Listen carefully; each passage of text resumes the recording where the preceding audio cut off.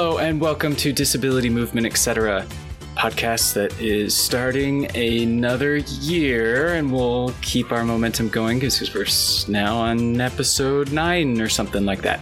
I am Dr. Andrew Colombo Dagavito. I'm John Lepke, soon to be MFA. Yes. And today, John and I are slowly working ourselves back in the new year, and so we're going to chat just briefly today.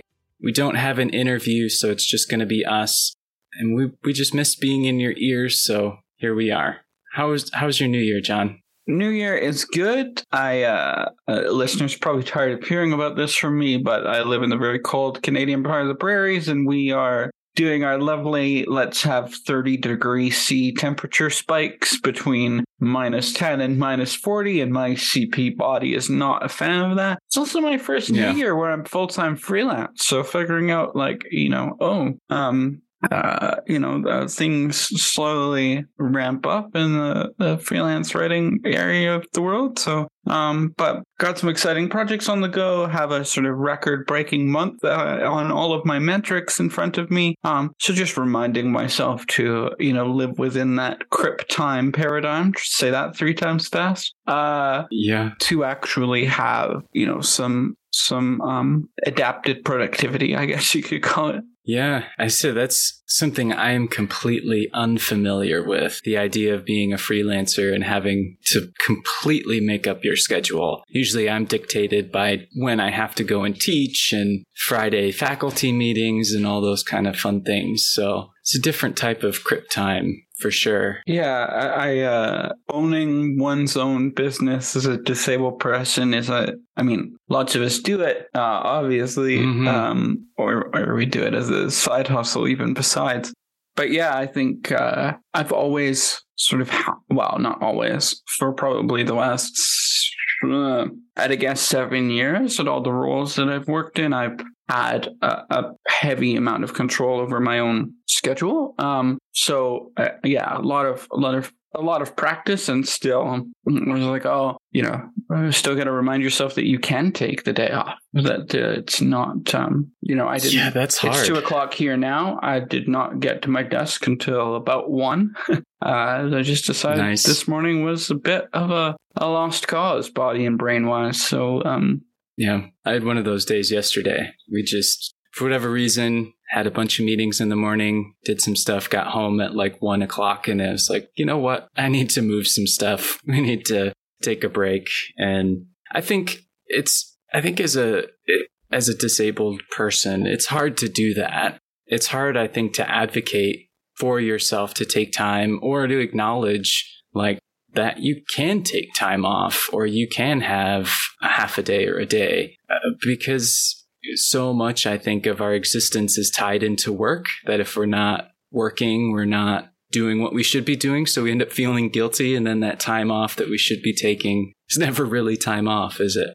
We as disabled people are conditioned in the same way that non-disabled people are to plan as if every day is going to be our best day and our most productive selves. Mm-hmm. And I think the biggest challenge for those that I talk to who do control their schedule in the same way that I do is okay, what do I plan everything for my worst day, in which case not enough is going to get done? Or do I plan for the middling day? Do I plan for the best day at certain times of the year? I go through these phases, and I can't remember if I've talked about this on the podcast before, but I go through these phases where the last one was probably 4 or 5 years ago, but looking at, really taking in productivity advice. And now I'm thinking a lot in terms of cripping up that productivity advice and thinking about how productivity doesn't have to be, it is inherently tied to capitalism. So, it's not suddenly going to be, productivity isn't suddenly going to become part of the core tenet of disability justice or anything. But just thinking about how advice that we see in these mainstream self-help state places can actually be used in a way that is empathetic, that is CRIP aligned, that is disability culture aligned, at least better than it already is. Because there are just so many things that I look at that I think oh, like I see, if I crop that up a bit, I see, where we're going and what we're doing, even if it's some business bro thing, even if it's Gary Vaynerchuk saying, well, we've got to document over create. Well, isn't that what a lot of disability-led blogs and articles and websites are trying to do? Yeah, I struggle with that a lot because particularly as someone with ADHD, executive function is already a struggle. But then, layering on top of that, now that I'm no longer a student, I do have a luxury of making my own day as a academic faculty, right? There are certain things that I can't move in my day, but for the most part, nobody is really checking in all the time. And not till tenure review. It can get really easy. Yeah, exactly. Yeah. And it's, it can be easy to, particularly writing, right? The writing one is always the hard part because, teaching, you can't move. Your students are going to show up. And if you're not there, people are going to notice. And, most of our service obligations, they meet semi-regularly, but most of the time the work you're doing is scheduled around some kind of meeting or some kind of collaborative effort. And writing often is what most people find to be the most important part of our job. At least that's what is weighted or critiqued the most. But nobody's there saying, hey, sit down and write this thing, or, block off your schedule for this amount of time and sit down and write. And although I've become a writer in my adult life, I never sought out to be a writer. I never always felt competent in my writing, right? To say that I'm somebody who seeks this out. Like I got a C- in my high school senior English class. And I think I got B's or something like that in my in my undergraduate degree in those, required lit classes you have to take in the first couple of years. And I don't know if that's a part of potentially my ADHD and not kind of always struggling with that aspect. And not having necessarily the feedback. But now in my adult life, I've realized that, one, I write constantly, but writing also is very empowering, right? And particularly as a disabled person, and I've recognized that writing for disabled communities is immensely powerful and it's immensely needed. And you're right, there's that element as a disabled person who writes to make sure that stuff is out there so that it is cataloged and it can be archived and acknowledged and that it exists, right? And as a writer, I'm sure you can relate to this, that even if you set aside a time block on your schedule, when you sit down, whether that be at your desk or somewhere else to actually write, it's not like it just starts flowing out of you, right? It's not like writing just happens. And that can be a hard part too. And I'm wondering, and I can share some things too, but what are some of the things you do to help you with scheduling, with kind of your day-to-day stuff, also acknowledging like building in time for self and home care and all that? Yeah, like I don't, for me, I don't have a home care thing, except like I don't have somebody scheduled to come in. My life is much. I mean like your general hair, care, take. Yeah, I got you. So my approach, so to speak, is and this is productivity advice, partially because I'm thinking about this for an article and a possible book idea, so it's been swirling around in my head. There's a quote from James Clear, who wrote a book called Atomic Habits. And I think this actually comes from ancient philosophy, or he's pulling from ancient philosophy when he talks about it. He says, you don't rise to the level of your goals. You fall to the level of your systems. And so I learned the hard way near the end of my undergrad and into grad school. Up until about the first year of grad school, I did not have a to-do list. It was just whatever I felt I could put it all in my head and do it. And now I've become that person where if it's not in the calendar or in my Notion, it doesn't get done. So part of that is tools. I use Calendly to book everything from work meetings to, sending apologies to friends, being like, I know this link says 1 hour meeting. I don't consider chatting with you an administrative obligation. However, this is part of it for me as a freelancer, I think far too many freelancers are afraid to ask for extensions for deadlines.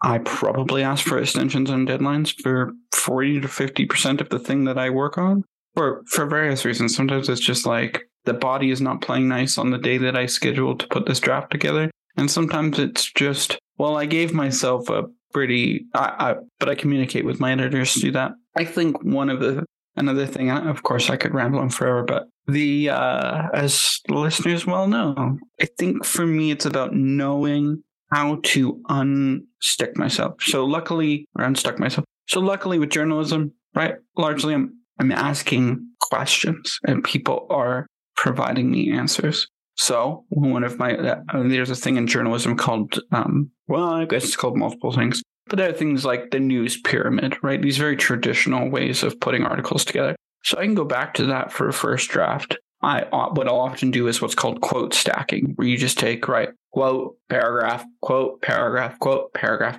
And then I've got something, right? I happen to love editing. If any professional clients are listening, I'd love to do more editing. However, that allows me to have something. And sometimes it does flow out for me. I'm one of those people where my brain is constantly noodling on things in the background.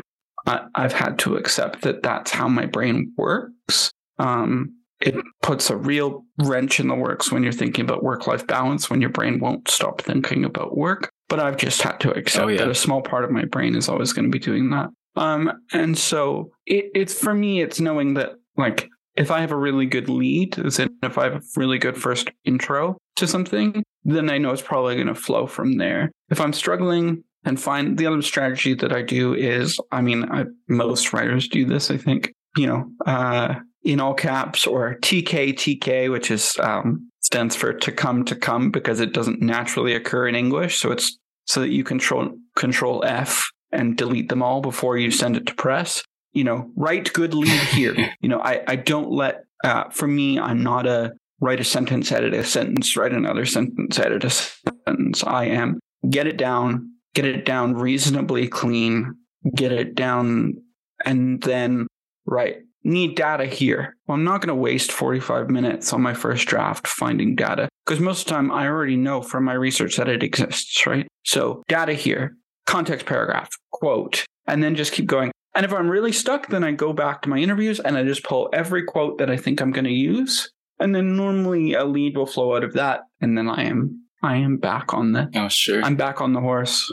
Yeah. From what I'm hearing is it's a lot of balance, right? It's a lot of trial and error, and it's a lot of kind of figuring out what works best for you and your body. And I think the piece I struggled with for a long time was actually acknowledging when my body's telling me, hey, you got to take a break here, or none of this is going to get done.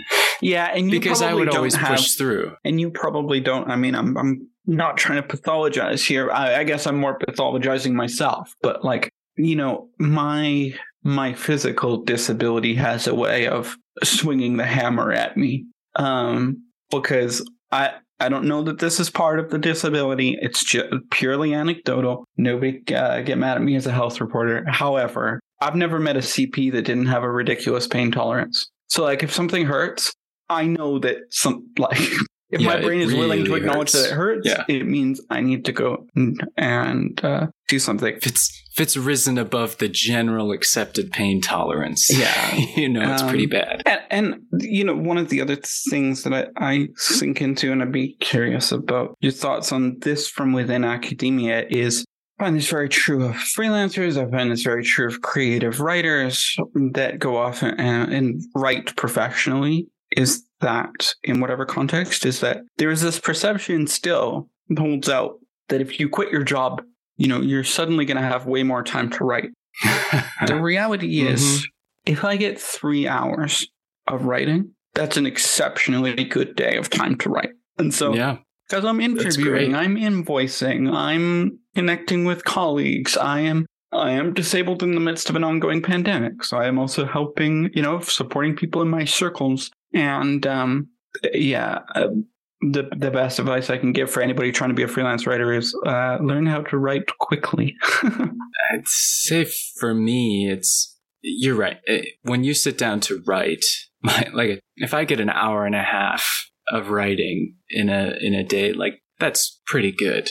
I mean, to have a half a day or a day to do something, my brain just can't focus for that long on a writing task, because writing takes an exorbitant amount of mental energy, right? And there's even days where if I do get a long, good session in, I physically feel tired, and for me, in terms of going back to productivity and care and that idea, and as we start the new year with inevitably people have their, New Year's resolutions to do whatever more. And what I did last year was I didn't have a New Year's resolution. So my resolution was to not have a resolution, because most of the time, right, it ends up being something that is, be healthier, work more, spend time with family. And I think that we can do those things, but it's really easy to slip back into just a general mundane kind of, as things get busy, right? I mean, it's hard. So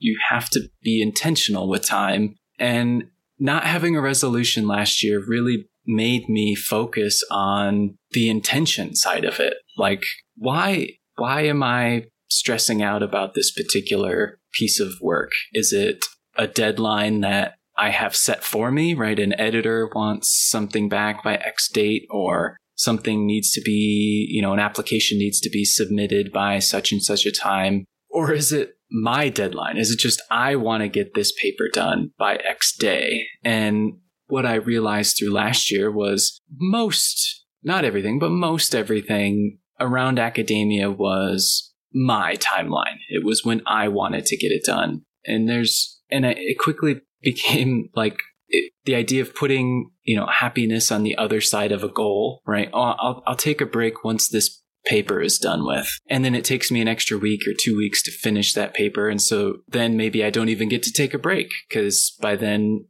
my holiday is over and I have to start teaching again, and you're on to the next thing. And so for me, for all the, different productivity systems we have, and I could certainly detail all the different softwares and things I've tried. I mean, I've tried out so many things over the years, so many things. And just recently, I had a calendar app that had my to-do list and all these different things, stuff I even paid for. And I went back to all of Apple's stuff. Like, I'm using Apple's Mail client, Apple's Calendar, and Apple's Reminders app. And it's like, that does pretty much everything I need. And it's already baked in. I don't got to pay for anything. And I've been noticing kind of the cool thing, just because it's an Apple device, is that if you send me an email, John, and I don't have your contact, Siri at the top will say, hey, do you want to save this contact? So I've been able to save people's contact information that I didn't have yet, or add a reminder really quickly because the text of the calendar says that there's something due. And,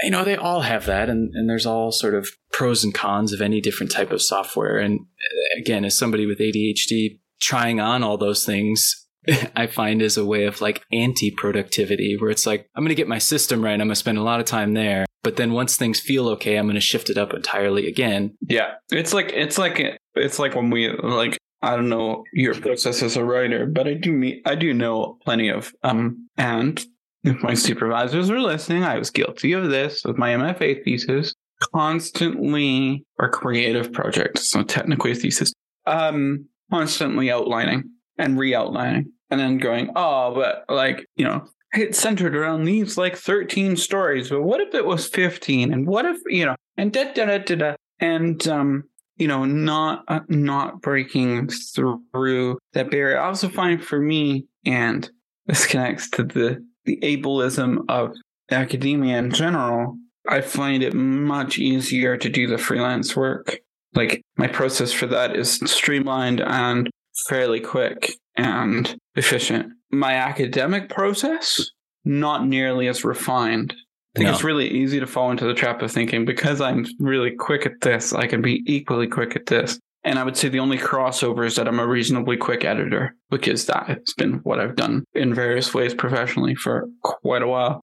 Yeah, for me, it's particularly since I'm in academia all the time, is I really do have to set boundaries. And it took me a long time to learn that I don't have to answer emails after a certain time. Like on the weekends, I don't need to open my phone and check emails or anything like that. I can set blocks of time and say, this is for me. Or just recently, because we have a 10-month-old puppy, it's the morning I get up and we go for a walk, and then I come back and I make my coffee and have my breakfast, and then I might do some stuff in our home gym, or I might walk over to the climbing gym, which is near our house. And then I usually will get to my desk like 10 a.m., 11 a.m., somewhere around there, and I'll try to write for an hour or so. And then I'll finally open my emails. And then I'll typically, because I've learned that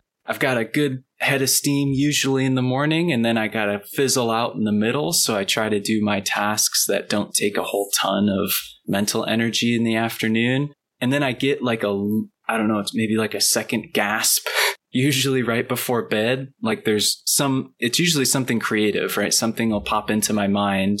Like you said, there's always a part of your mind working on work. And I found it was always really hard to shut that off. And then that's what would make me feel really bad, right? But because I think it might be because of the work we do, but when we engage in topics that are intrinsically interesting to us, that also happen to align with our work, it's easy for those lines to get really blurred. And so I've really tried, and that's my goal. I'm not calling it a resolution. It's my goal for this year is to keep doing it, but just to build in intentional time for myself and boundaries with my work, and separating where work starts and I begin, because I think as an academic or even as a writer, it gets really easy for all that stuff to get blurred in together. And, as we've learned through the pandemic, our jobs don't care about us. They will continue to exist and go on long after we are. And so if we want to be healthy and we want to actually maintain some general existence of well-being, that we have to prioritize that and be intentional with it just as much as we are with all the other deadlines. So I absolutely put into my calendar like break time, like just sit and break, like even if it's just reading, or maybe it's just sitting and staring out my window for 10-15 minutes just because I can. Like that's my time. And too often I think in the work world we're expected to, but I also think as disabled folks, we sometimes tend to be more accommodating for others than of our own needs for a number of reasons, right? But particularly around the as we are now, right, with everything that's going on. And I just, I read something interesting about how essentially we're, because the patterns of the world have changed so quickly, that's why we're all at this sort of, at least many of us, at this level of just mental exhaustion. Because, the way this piece had described it, it's, our brains tend to look for patterns, right? It likes patterns. And the more it's used to something, the easier it is to do, right? Like when we get up in the morning, we know the strategies of brushing our teeth, right? We know the steps to it. We can walk through it half asleep or even asleep for most of us. But when something changes and we have to relearn that, well, our brain has to reconnect and figure out the most efficient way to do it.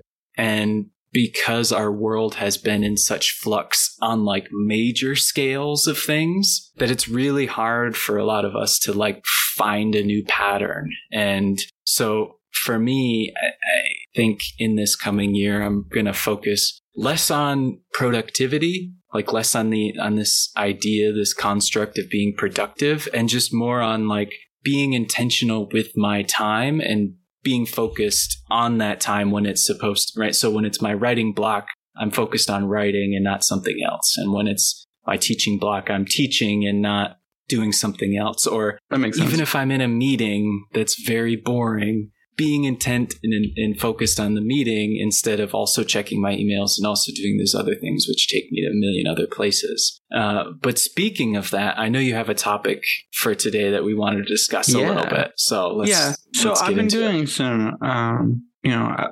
been doing some research and looking, not in the academic sense of the word, in the non-academic, falls onto your Twitter timeline and you fall down a rabbit hole sort of way, about ChatGPT.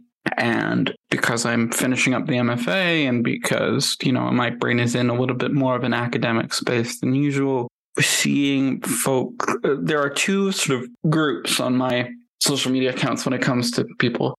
There are the, shall I call them, pedagogically inclined and rhetoric teachers and things like that, who are saying, students may use ChatGPT, but that's not, we're going to have another moral panic about plagiarism, as if plagiarism hasn't existed forever in various forms, and that often it is what is going on in a student's life or faulty pedagogy teaching practice in some way. Even if that is outside of the control of the educators, thinking, an inability to move a deadline if you're a sessional who has to file something with the dean, whatever that is. And then the other camp is, oh my God, can I find a tool to check? How am I going to check? I'm going to treat everybody with suspicion because I've seen it once. And oh my God, it's going to ruin our version of my least favorite term in academia, academic rigor, and whatever are we going to do? And I'm curious because, I have an English degree. And so these are often conversations that end up, disproportionately in a way affecting the arts and the humanities, because there is such a heavy focus on writing and on one's own personal thought. I'm curious for you as somebody who works more in the kinesiology, body and movement, whether ChatGPT is a topic of conversation, your thoughts as somebody who has said on podcasts before about creating, accessibility within your classroom. Like, how do you view this panic over plagiarism when it comes to these AI and digital tools? Yeah, I was say, do you want to, for those maybe who don't know what ChatGPT is, you want to give a quick elevator pitch? Yeah. Oh God. Let's elevator pitch, maybe elevator description. So ChatGPT is a tool by OpenAI, where in simple terms, OpenAI has also other products. You'll have, like what we've seen, a lot of the conversation about AI generated tools and what's called generative AI is talking about like some of these arts-based ones that can give you a profile picture that looks like another artist, but is really just ripping off another artist in a way. ChatGPT is the text version. So basically, from my understanding, you essentially give there's an input box. You give the chatbot some guidance, some descriptors, and then it makes it up. Right. Like, I think one I heard somewhere was like, give me a Shakespearean style sonnet on cheeseburgers or something like that. And the chatbot comes up with 16 AB rhyming stanzas on cheeseburgers. And I think so hopefully everybody's caught up. If you don't know what ChatGPT is, you'll soon figure out. There's inevitably it will come into your timeline as millions of other articles come up, and more of our moral panic exists around this topic of creation, and ultimately, as I saw in one article, the destruction of the modern writer, essentially. And I think I can't help but laugh at that idea. Yeah, I think for me, any AI technology, any artificial technology, whether it is actually generative or not, is always going to be limited by the code that it's created by, right? It's always going to be derivative. It's always going to be as fallible as the human that created it. And I mean, until we reach a point where there's like fully sentient AI that's coding its own stuff, I don't think we're going to be in any trouble of AI completely destroying certain careers or releasing humans from a general control of their own lives. Because for me, at least as an academic, as a teacher, ChatGPT, I think, can only get somebody so far, right? Like if I were to say assign an essay that somebody's literally writing facts about a certain thing, then ChatGPT could probably get them about 80% of the way there. It's not going to take them all the way. It's not going to have, for lack of a better word, the voice, right? That you can read through somebody's writing, right? Like, I think every person, although there's mimics, you can certainly mimic people's style. Everyone, when you write something, has an individual way of doing it. And as an instructor, if I were only assigning things that could be, that somebody could use ChatGPT to generate a 300-word abstract, that to me is not a very high level pedagogical practice or assignment, right? Like you said, rigor is a poorly used and often misused word in academia. But when I think of rigor, I often think of how students are being asked to learn in a particular course. And for most courses, particularly undergraduate level 100, early on, the 1,000 levels, the ones where you have hundreds of students into one single intro seminar, whatever it is, a lot of that information tends to be pretty rote information. You just got to memorize it and regurgitate it, or you might be asked to write a short essay on it. That's where maybe I could see ChatGPT playing some kind of a role, because a student could very easily put in the appropriate prompts and get probably a pretty decent paragraph or two, or even a page or so about a particular topic. And if that's the only thing you're using to assess students' learning, well, yeah, that could be an issue. But for me, that's not the student's fault. That's you as an instructor not really engaging somebody into higher ordered or higher level thinking, where they actually have to create something that is new based on information they have learned in your class or in a particular seminar or whatever. And so do I think ChatGPT is going to mess us all up? No. I think you've got an interesting perspective that we talked about before we started recording, this idea of possibly leading to even more of a surveillance state within academia than we already are. And again, I know Canada can be a little different than the US on a lot of things. And I'm not sure, I haven't been in higher ed in Canada, but from where I am, there's already so much surveillance that goes on with students, for things from a lockdown browser where the computer uses your camera to see if you're sitting at the actual computer taking the test or doing whatever, to turn it in the plagiarism check software that sells everybody's writing.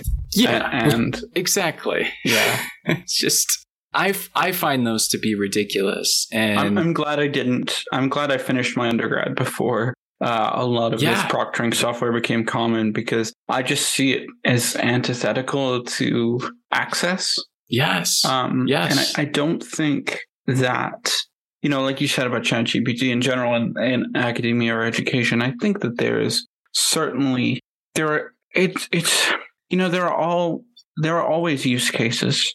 There are always times where things go badly, and some, there are always, I'm sure there is some tiny, like, for example, you're in kinesiology, right?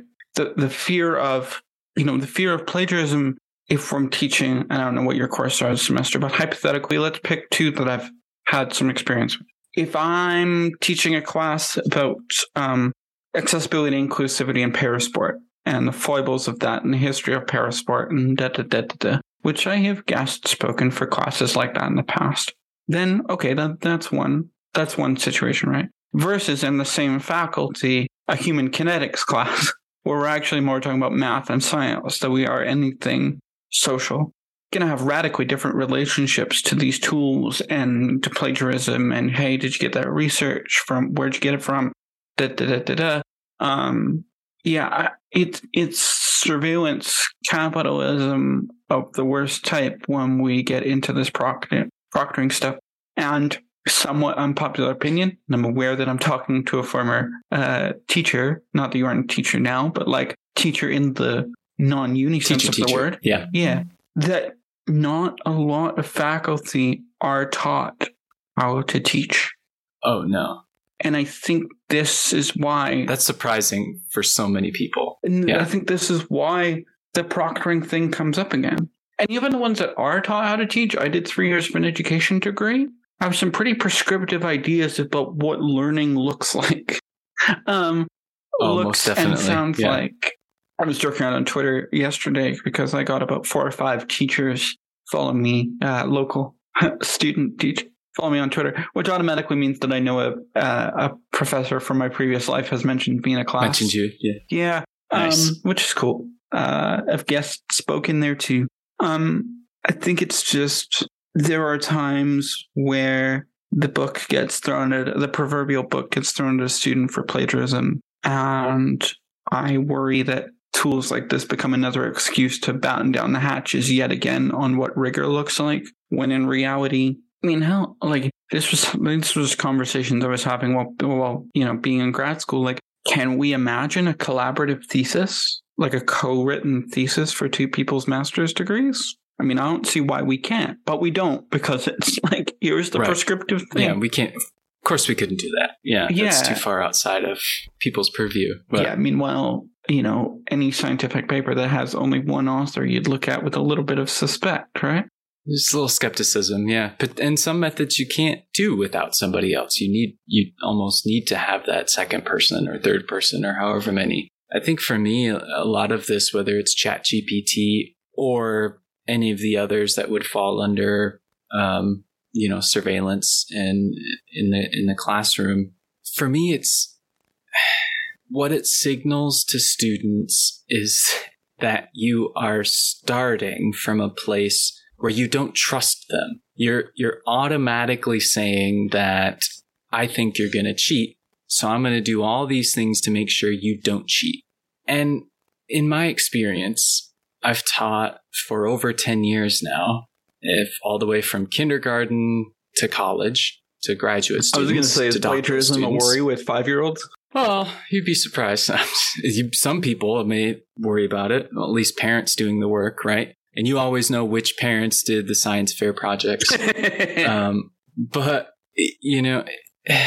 starting from a place to say, I'm using Lockdown Browser, I'm going to make you use Turnitin, I'm going to do these other things. You're signaling to students, I don't trust you. And you're also signaling to students, in my opinion, that the work I am providing for you, A, isn't going to be of your interest, and B, is something that you can plagiarize or you can pull from these other areas. If we're using a pedagogical practice in which we are trying to engage with our students, disabled or not, that ideally you want them to find some interest and engage in the topic that you have.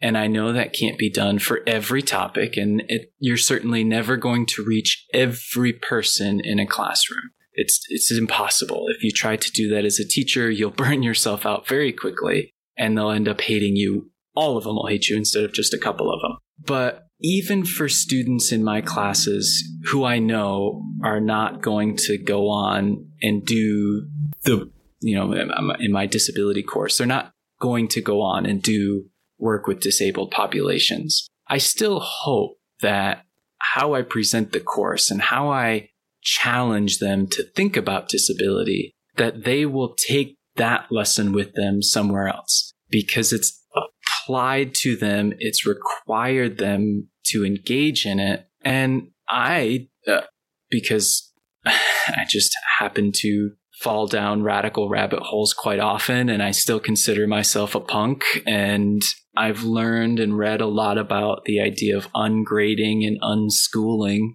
over the last couple of years. And I do what's called unessays now in most of my undergraduate classes. Graduates are still a little different because we're trying to guide them toward more scholarly writing and all that. But for my undergraduates, hypothetically, yes, however you define scholarly, and it's different at every institution and every person you talk to.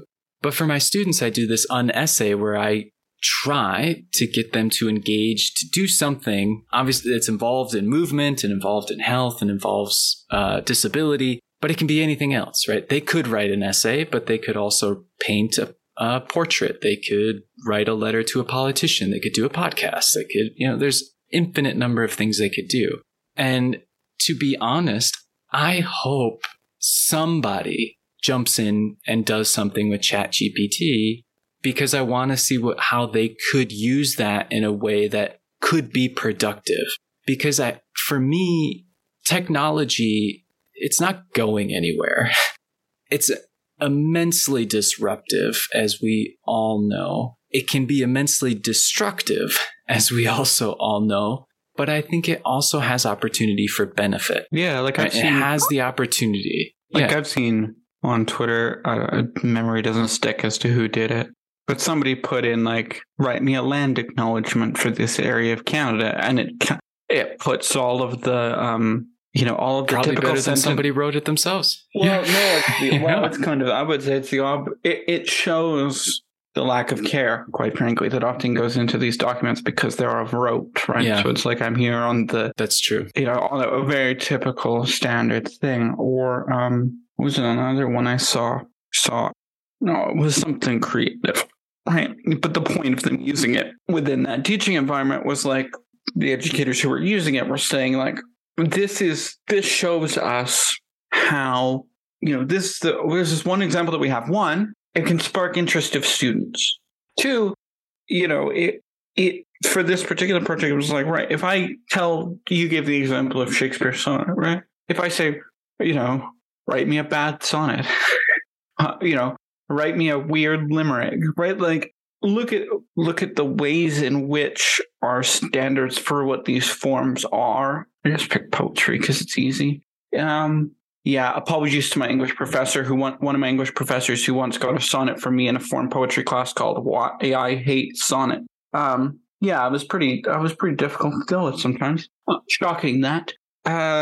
It goes back to that pedagogical route, doesn't it? Of what do you do I think we need to warn students about the fact that ChatGPT is a flagrant ethical violation if it's part of an assignment that isn't, take this prompt that I give you to talk about AI or whatever, right?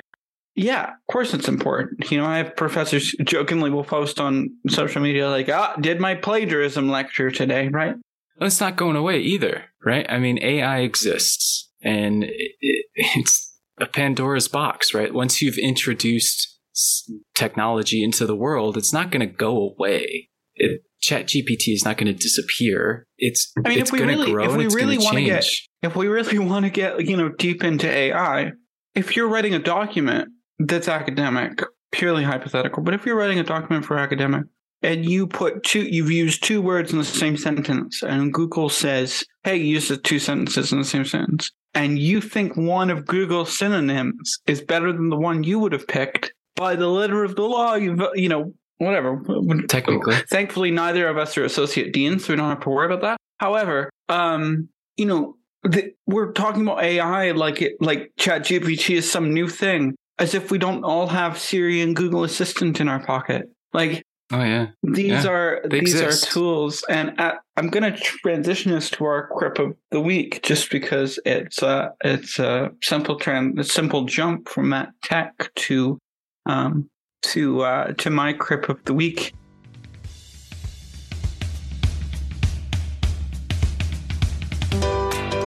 Today's sponsor is Kitcaster. Did you know that podcasts are a great way to grow your personal and business brand voice? Here's a secret. We all want to feel connected to the brands we buy from. And what better way to humanize a brand than through sharing your story on a podcast? Kitcaster is a podcast booking agency that specializes in developing real human connections through podcast appearances. If you're an expert in your field, have a unique story to share, or an interesting point of view, it's time you explore the world of podcasting with Kitcaster. You can expect a completely customized concierge service from the staff of communication experts. Kitcaster is your secret weapon in the podcasting business. Your audience is waiting to hear from you. Go to kitcaster.com/dismove, etc. to apply for a special offer for the friends and listeners of this particular podcast.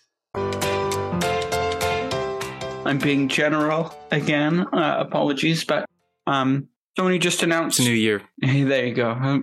Maybe that's my New Year's resolution, to be a little bit more specific in my Crips of the week. There's been some real movement, particularly from Sony, on accessible game controllers. Xbox and Microsoft have had one for quite a while, and Sony is quote unquote catching up in a way. I've seen some journalists post about how finally, it's hard to be a games journalist if I can only review so much of this work.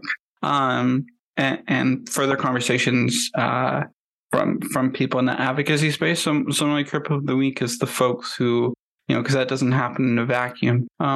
Gamers and games journalists and people with disabled people who work in these game design spaces and tech companies to make that a priority, because it was really easy, I would argue, in the early days of these conversations, in the early days of the Xbox adaptive controller, to talk about it from a very inspo porn sort of way. It's not that doesn't happen still, but I think for me, what this shows is that it's become a deeper, through that activism, advocacy, having conversations about it, covering it, that it's gone to that next stage of like actually being integrated rather than just being integrated from an inspo perspective. And we've seen a lot of accessibility features in various video games, Last of Us being one of them, which is now, a high topic of conversation with the TV series.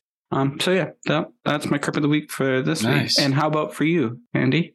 Yes, so I do have somebody specific, and I don't know if they listen, but I did tell them to, so maybe they'll listen at some point and they'll hear this. But my Crip of the week is Lori Gray. And Lori Gray works for BORP, which is the Bay Area Outreach and Recreation Programs. And they've existed in the Bay Area for, from the 70s. And they do all different kinds of stuff that is related to adapted recreation, adapted sport. They do hiking retreats. They do climbing stuff, canoeing, all the different kinds of things. Lori works in their sort of their recreative programs, where she organizes a lot of the hiking things. And we got a chance to meet when I was out there in San Francisco. And she showed me all around and welcomed me to the entire BORP crew. I crashed their holiday party, which was a very fun afternoon and unexpected. But Lori's been doing this work for so long, and I don't think she gets enough recognition for the stuff she does. And so that's my Crip of the week. And when I was there, she led me through a 15-minute, meditative spoken hike, which she had mentioned was something that they had started doing during the pandemic.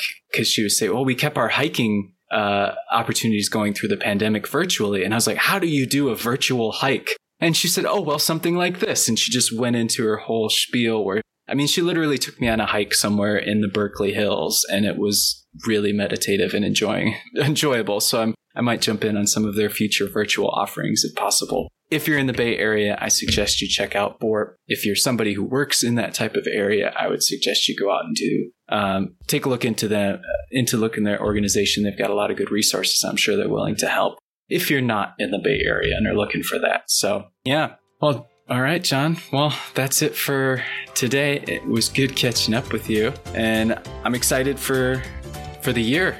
We're going to see how far this goes and where we go with it. Excited for what we get up to and who we end up talking to.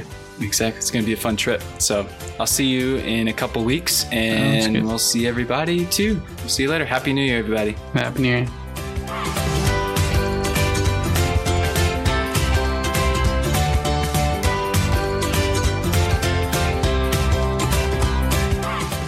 Disability Movement, Etc. is a Blank Owl production. You can find out more about what we're doing, including past episodes, show notes, and transcripts at blankowl.com. This show was produced by John and I. Audio recording, editing, and mixing was done by me. The music for this episode was composed by Adrian Duck Blust. If you'd like to support our efforts, head over to support.blankowl.com. Early supporters will have access to full-length interviews with show guests and opportunities to buy show merch before anybody else. You can also support the show by rating it and reviewing. It really does help. Thanks for listening, and I hope you all join us next time.